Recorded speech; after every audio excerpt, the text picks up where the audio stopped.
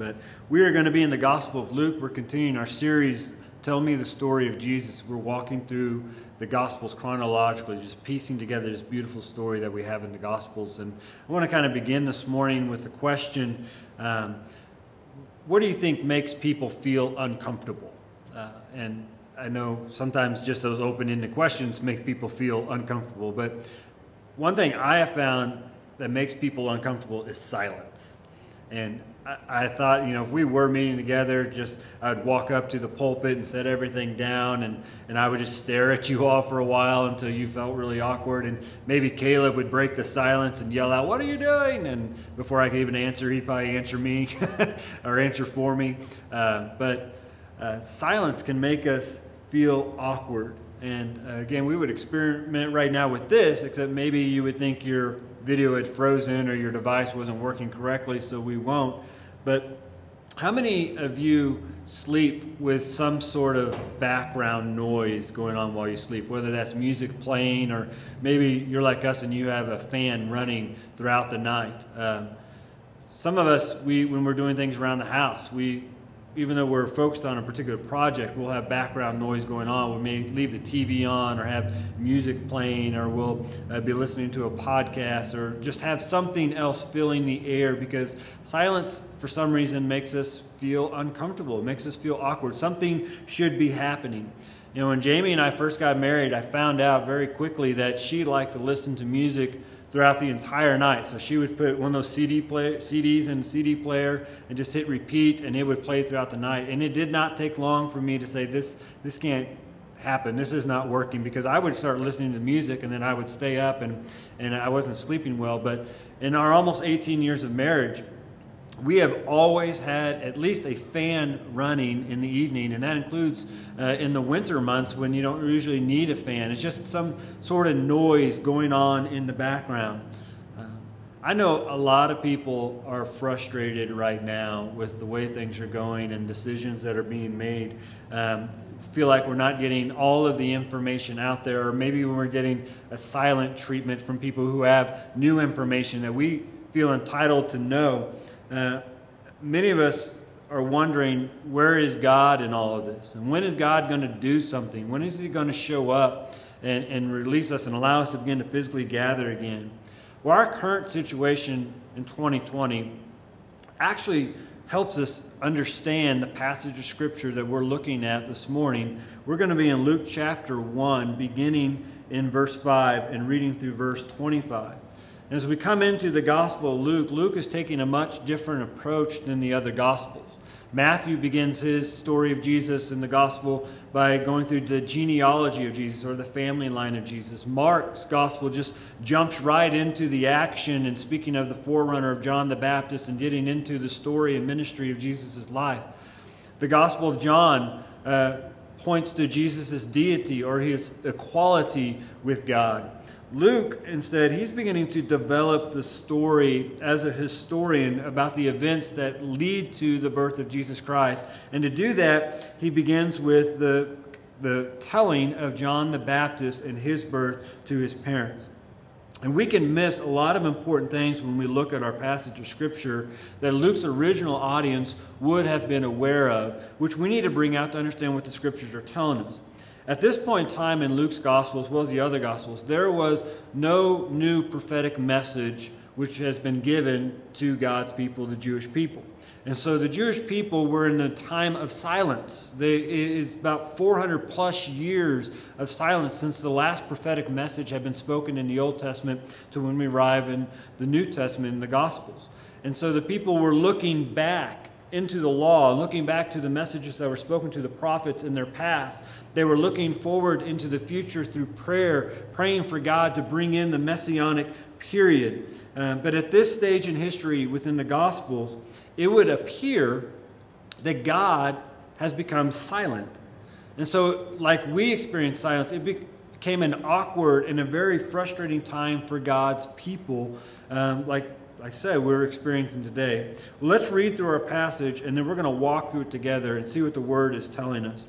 Beginning in verse 5 of the Gospel of Luke in chapter 1, the Word of the Lord says, "In the days of Herod, king of Judea, there was a priest named Zechariah of the division of Abijah, And he had a wife from the daughters of Aaron, and her name was Elizabeth.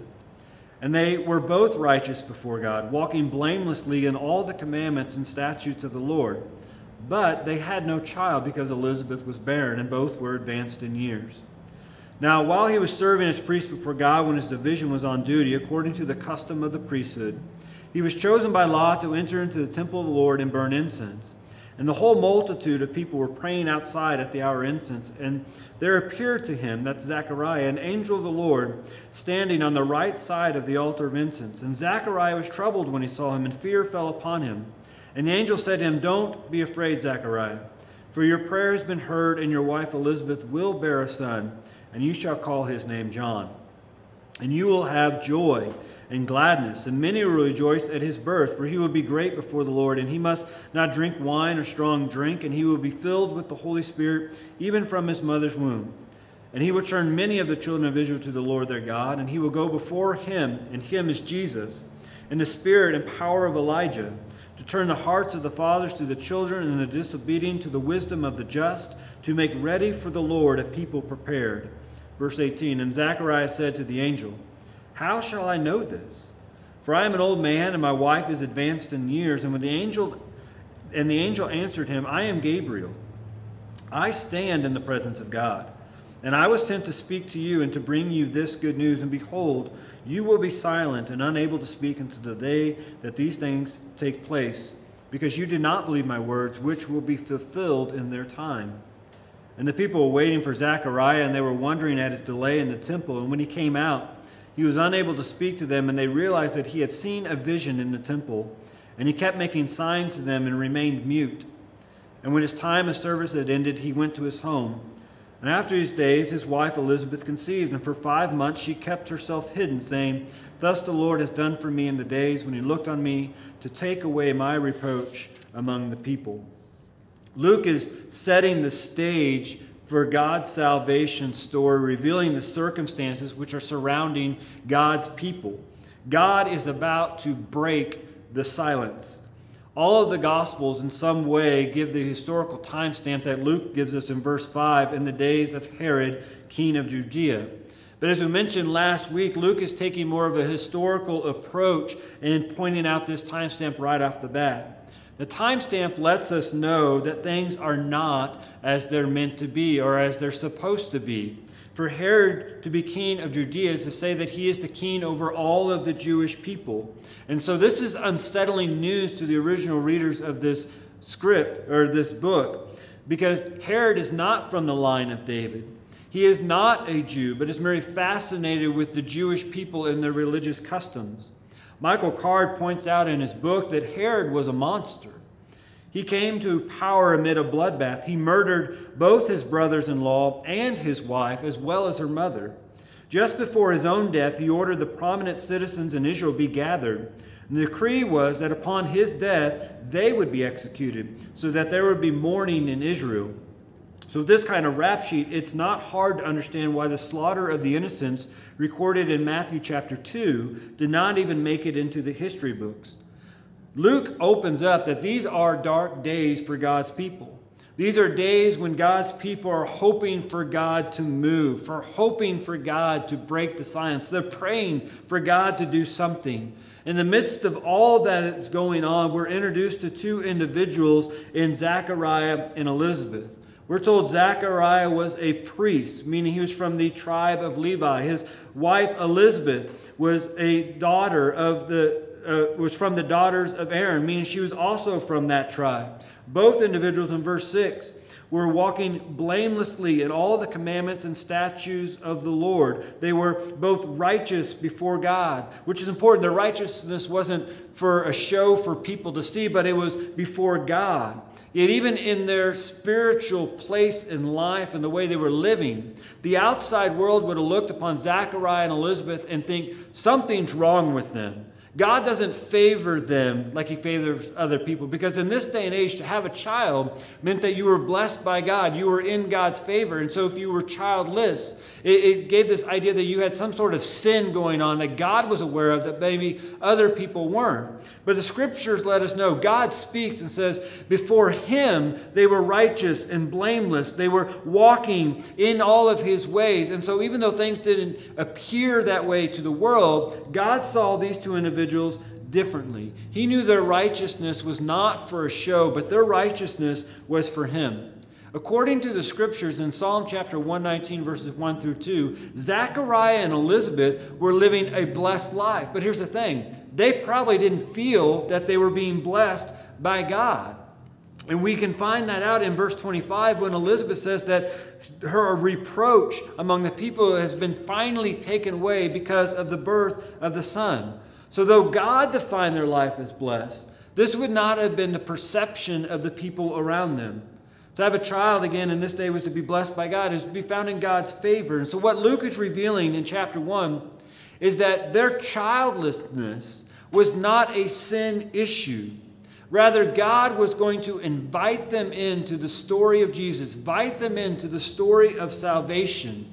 And what it does for us in verses 5 through 7, it reveals our part in the silence of God. Being in the silence requires a persistent faith.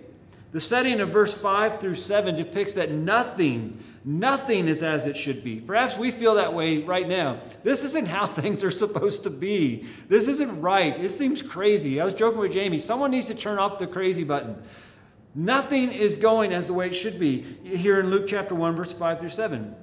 God's people were not under the authority that they should be. The king over God's people was not the individual that it should be. The two righteous Levites were not perceived as they should be. The proverb says, if you faint in the day of adversity, your strength is small. So here's the question for us. When things aren't going the way we planned, when things aren't going the way we hoped for, when things aren't going the way we have prayed and begged God for, how does it impact our allegiance and obedience to God? When God appears silent, what impact does that have on our relationship with God and our view of God? No doubt all of us have become frustrated. In my confession, I have probably become more frustrated at times, and it has impacted my heart. And this last week, our governor of Missouri issued the reopening phases, which allowed churches to begin to physically gather again in Missouri. And so I was here and I heard the news, and I started making plans for us to be able to physically gather on this Sunday. I began going into the worship hall, and I was moving chairs and stacking chairs. I had a measuring tape, making sure things were 6 feet apart, and I was picturing where people could sit and how we could have an overflow room here in the foyer. And so Thursday morning, I was getting everything prepped for us to be able to gather once again. I even put out an announcement video on Facebook, and some of y'all saw it. If you missed it, don't worry. It's not on Facebook anymore. I took it down for the time being. But some of y'all saw it, and you saw my excitement. Jamie actually began poking fun. He's like, that is the most excited I've seen you in a video yet. I had people sending me texts and say, that video was so awesome. You were glowing, and I think that's a compliment. But about 2 hours later, I received a text from one of our elders telling me that I needed to check Greene County's announcement concerning its own loosening of restrictions. And of course, we live in Greene County. Well, in their guidelines, they were not going to allow churches to physically gather again. And I admit my bubble was popped. I was so excited until I read that announcement. And many of you, like me, have been praying for the day when we could physically gather again. We've been praying for God to break the silence of us not being able to gather as a body of Christ. Last week I felt on Thursday that time had finally come, that we were going to finally be able to prepare to get together. And as I read the announcement of our own county, my heart became bitter. It became angry. I thought the silence was over. In fact, it wasn't. I say this because in looking back in the last several months, I've noticed a thing that God has placed on my heart in form of teaching and preaching, and that deals not only with covenant, but with His sovereignty and His providence, His rule over all things, and His provision in all things. Yet in that moment when I read that announcement by the county, my heart was not focused on the sovereignty or providence of God. I did not have a heart of worship, praising God for all the things he had done. Now, you should feel sorry for Jamie, as she had to put up with a lot of my ranting throughout the day as I was giving little jabs about the announcement was made. Things had not gone the way that I had pictured, the way I had been praying. It seemed that God throughout the day kept poking me as people would come, and I'd run into people as we would go around for our walks, and they would ask, "Hey, what was that big announcement? I didn't get to see it," or what were you going to say?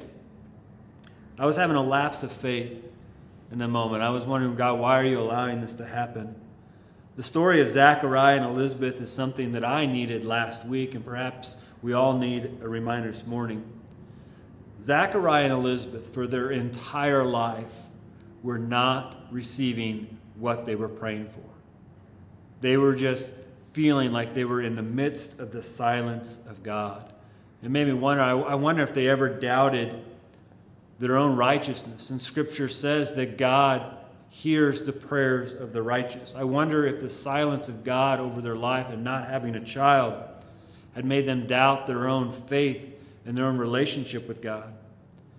The thing is, Scripture reveals the opposite. It says that they remained faithful. They both were righteous. They walked blamelessly. I'm sure that you've experienced disappointment in your life and in your relationship with God through unanswered prayers and through times where it seems that God is being silent. We all have. Yet for Zachariah and Elizabeth, God was about to do something incredible in their lives, which led me to conclude this. What if we don't receive answers to our prayers today because they serve a bigger and better purpose for tomorrow? I found that when I'm struggling to see God move, it's in those times that I seek him harder. When I'm in the midst of times where it seems that God is being silent, it's in those times that my heart yells louder.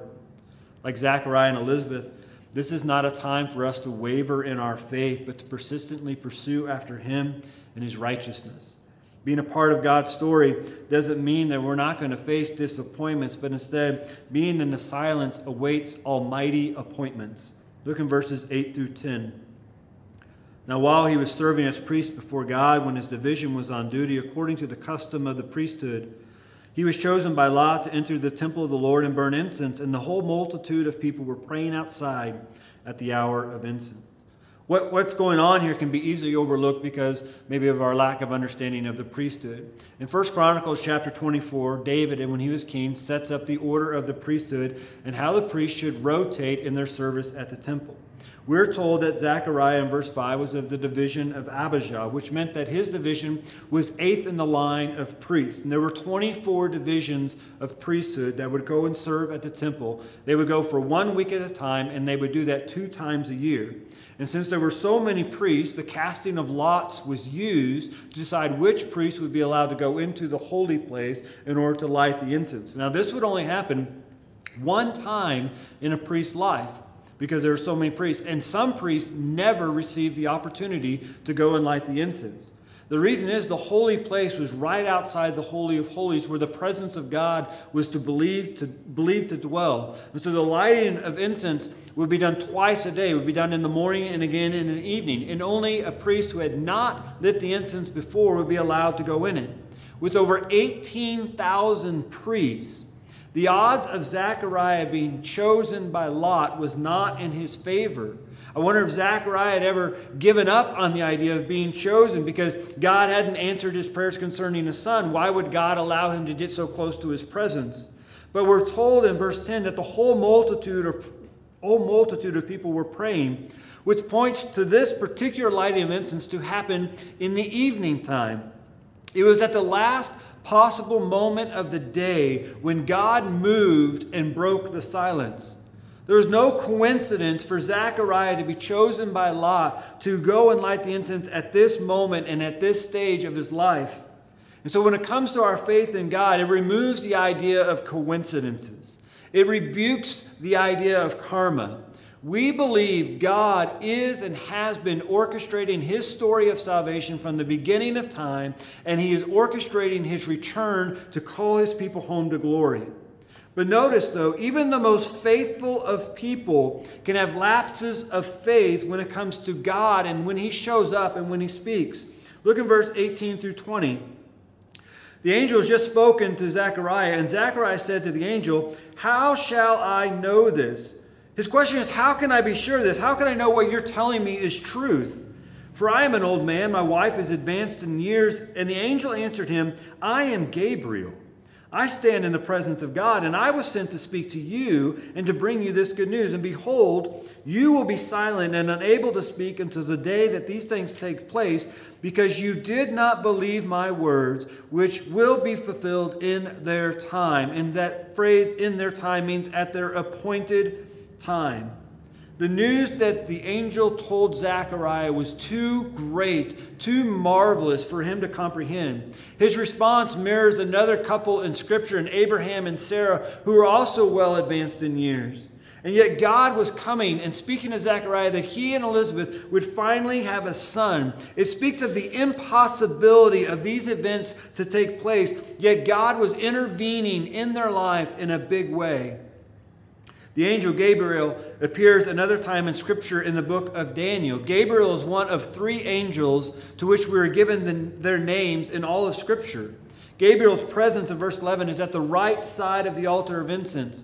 At the one time that Zechariah was chosen to enter into the temple, this is huge. In revealing his name, there's no doubt that Zechariah would have been familiar with the angel Gabriel and what he did for Daniel in revealing what God was getting ready to do. And now Gabriel's once again appearing to Zechariah and say, "Hey, look, this is what God has been preparing to do." Gabriel is revealing what God's plan is, that God has not, in fact, been silent. He stands in the presence of God on the right side of the altar of incense, which lets us know the authority of him as the messenger, but also the authority of the message to which Gabriel is given to Zechariah. Perhaps in this moment of not being able to gather together is allowing us to cherish and to not take advantage of the times when we can gather together. Perhaps God is wanting to create in us a sense of anticipation and excitement and expectation when we can gather once again with our brothers and sisters in Christ to form the body of Christ and worship our Lord in spirit and truth. Perhaps God is setting our hearts so when we do come together and worship Him, it will be like how we've never worshiped Him before. That we'll be so excited to once again be in His presence. I want to see you. I want to see you physically. I want to see you sit in the places where you find yourself to sit. But God has changed my longing. My confession is I've been longing so much to want to be with you all in worship, and that's a good thing for us as believers to do and to be.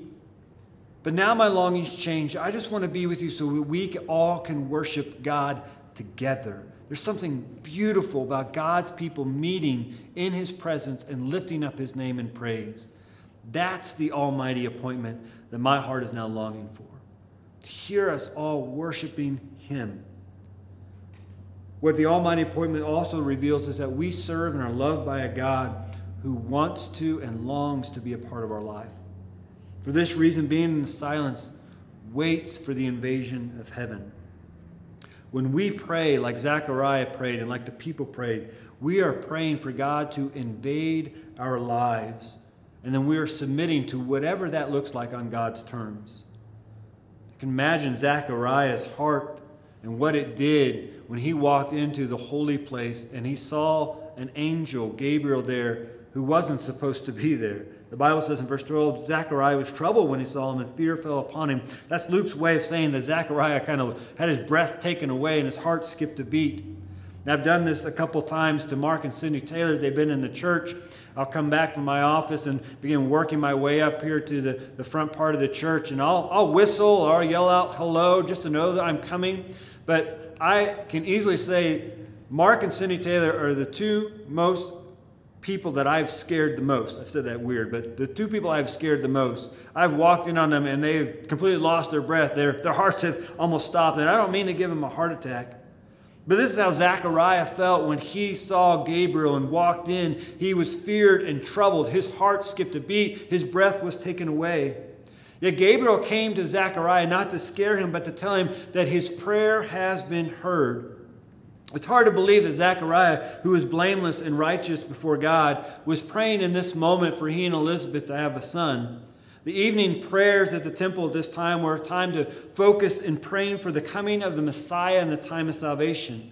Most likely, Zechariah was like the others at the temple, praying for God to invade and to break the silence, to allow the Messiah to come. But God showed up not only to deliver an answer to the people's prayer, but to Zechariah and Elizabeth's lifelong prayer. In verses 11 through 17, we're given of an image of a heavenly creature appearing before a holy priest in the holy place, offering a holy sacrifice with a message of invasion and hope. Gabriel tells Zechariah that he is to name the child John, which means God is gracious. The invasion of God brought an answered prayer to Zechariah and Elizabeth of a son, but also an answered prayer to the people in the Son of redemption. See, when God invades our life, it is always because of his grace towards us. One significance of John being anointed with the Holy Spirit prior to his birth is that none of the prophets in the Old Testament and scriptures leading up to this ever had this done until a later time in their life. John was going to be a very important piece in the story of Jesus, and Zechariah and Elizabeth were being invited by God to play a part in that story. The reason for the Holy Spirit to be on John before his birth, because John was always going to be on duty in the work of the Lord. What John was going to do is stated in verses 16 through 17. He will turn many of the children of Israel to the Lord their God, and he will go before him, and him is speaking of Jesus. He will go before him in the spirit and power of Elijah, to turn the hearts of the fathers to the children, and the disobedient to the wisdom of the just, to make ready the Lord a people prepared. These verses can be a little bit difficult to understand. Some say maybe it's speaking of the restoration of the family unit. Maybe it's a form of parallelism that we find in the Old Testament, particularly in the Psalms. But if it's parallelism, is it the fathers who are disobedient, or is it the children? Is it the children who have wisdom, or is it the fathers? The overall point of verse 16 through 17 is that change will occur. Hearts are going to change, which is going to lead to actions of change. This is the power of the story of Jesus and the purpose for God to invade our lives. It's change. We read in Philippians chapter 1, verse 6, I am sure of this, that he who began a good work in you will bring it to completion at the day of Jesus Christ. That's speaking of change. Paul's prayer for the Philippian believers in verses 9 through 11 is that your love may abound more and more with knowledge and all discernment, so that you may approve what is excellent, and so be pure and blameless for the day of Christ, filled with the fruit of righteousness that comes through Jesus Christ to the glory and praise of God. He's praying for change over them. See, God invades our life to change our hearts. And when our hearts are changed by God, it changes our thoughts and it changes our actions, so they all might be pleasing to him. This is what the Bible refers to as our sanctification, which the Bible says in 1 Thessalonians chapter 4, for this is the will of God, your sanctification. As God has invaded our lives and given us the understanding of salvation, so now we are to present our members as slaves to righteousness, leading to sanctification. Sanctification is the act of making something or someone clean or holy. In the Christian theology, sanctification is usually understood as an act or process following salvation, which renders the believer holy. Why is this all important? Because out of this silence reveals the evidence of the miraculous. The evidence of what God was going to do with Jesus began with the sign of the birth of John to a couple that was advanced in years. Oddly enough, this evidence was brought by a sign of silence upon Zechariah and a choice of solitude by his wife Elizabeth. Once Elizabeth conceives, she puts herself, did you see that, in a 5-month stay-at-home order. Look in verse 24. After these days, his wife Elizabeth conceived, and for 5 months she kept herself hidden. The reason for this is uncertain. Perhaps the disgrace that she had been feeling from the community around her had become so unbearable. And once she finally conceived a child, she didn't want the outside perspective to take away or destroy her newfound joy. The fact that Zechariah couldn't speak, had to be silenced, and Elizabeth went into seclusion, reveals why the angel had to tell Mary that her relative Elizabeth has now conceived a child in Luke chapter 1, verse 36. God's miraculous invasion, his almighty appointment, was beginning to reveal itself. The silence was breaking. Today, many people are praying and seeking like never before. We want answers to this pandemic. We want to know the factual evidence of what is going on and why this happened. We want explanations for what is life going to look like in the coming months, in the coming years. People are praying for a miracle, for all of this to be over. But I wonder if we're praying a lot like the people who were at the temple the day that Zechariah was chosen by Lot.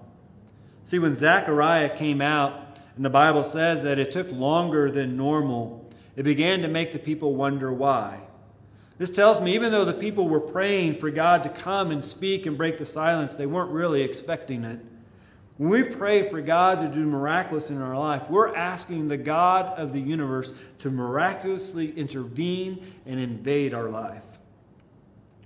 When we pray, we aren't distanced from God, but we're ushered into his throne room of grace. Our ability to pray and talk to the God of the universe is a miracle in itself.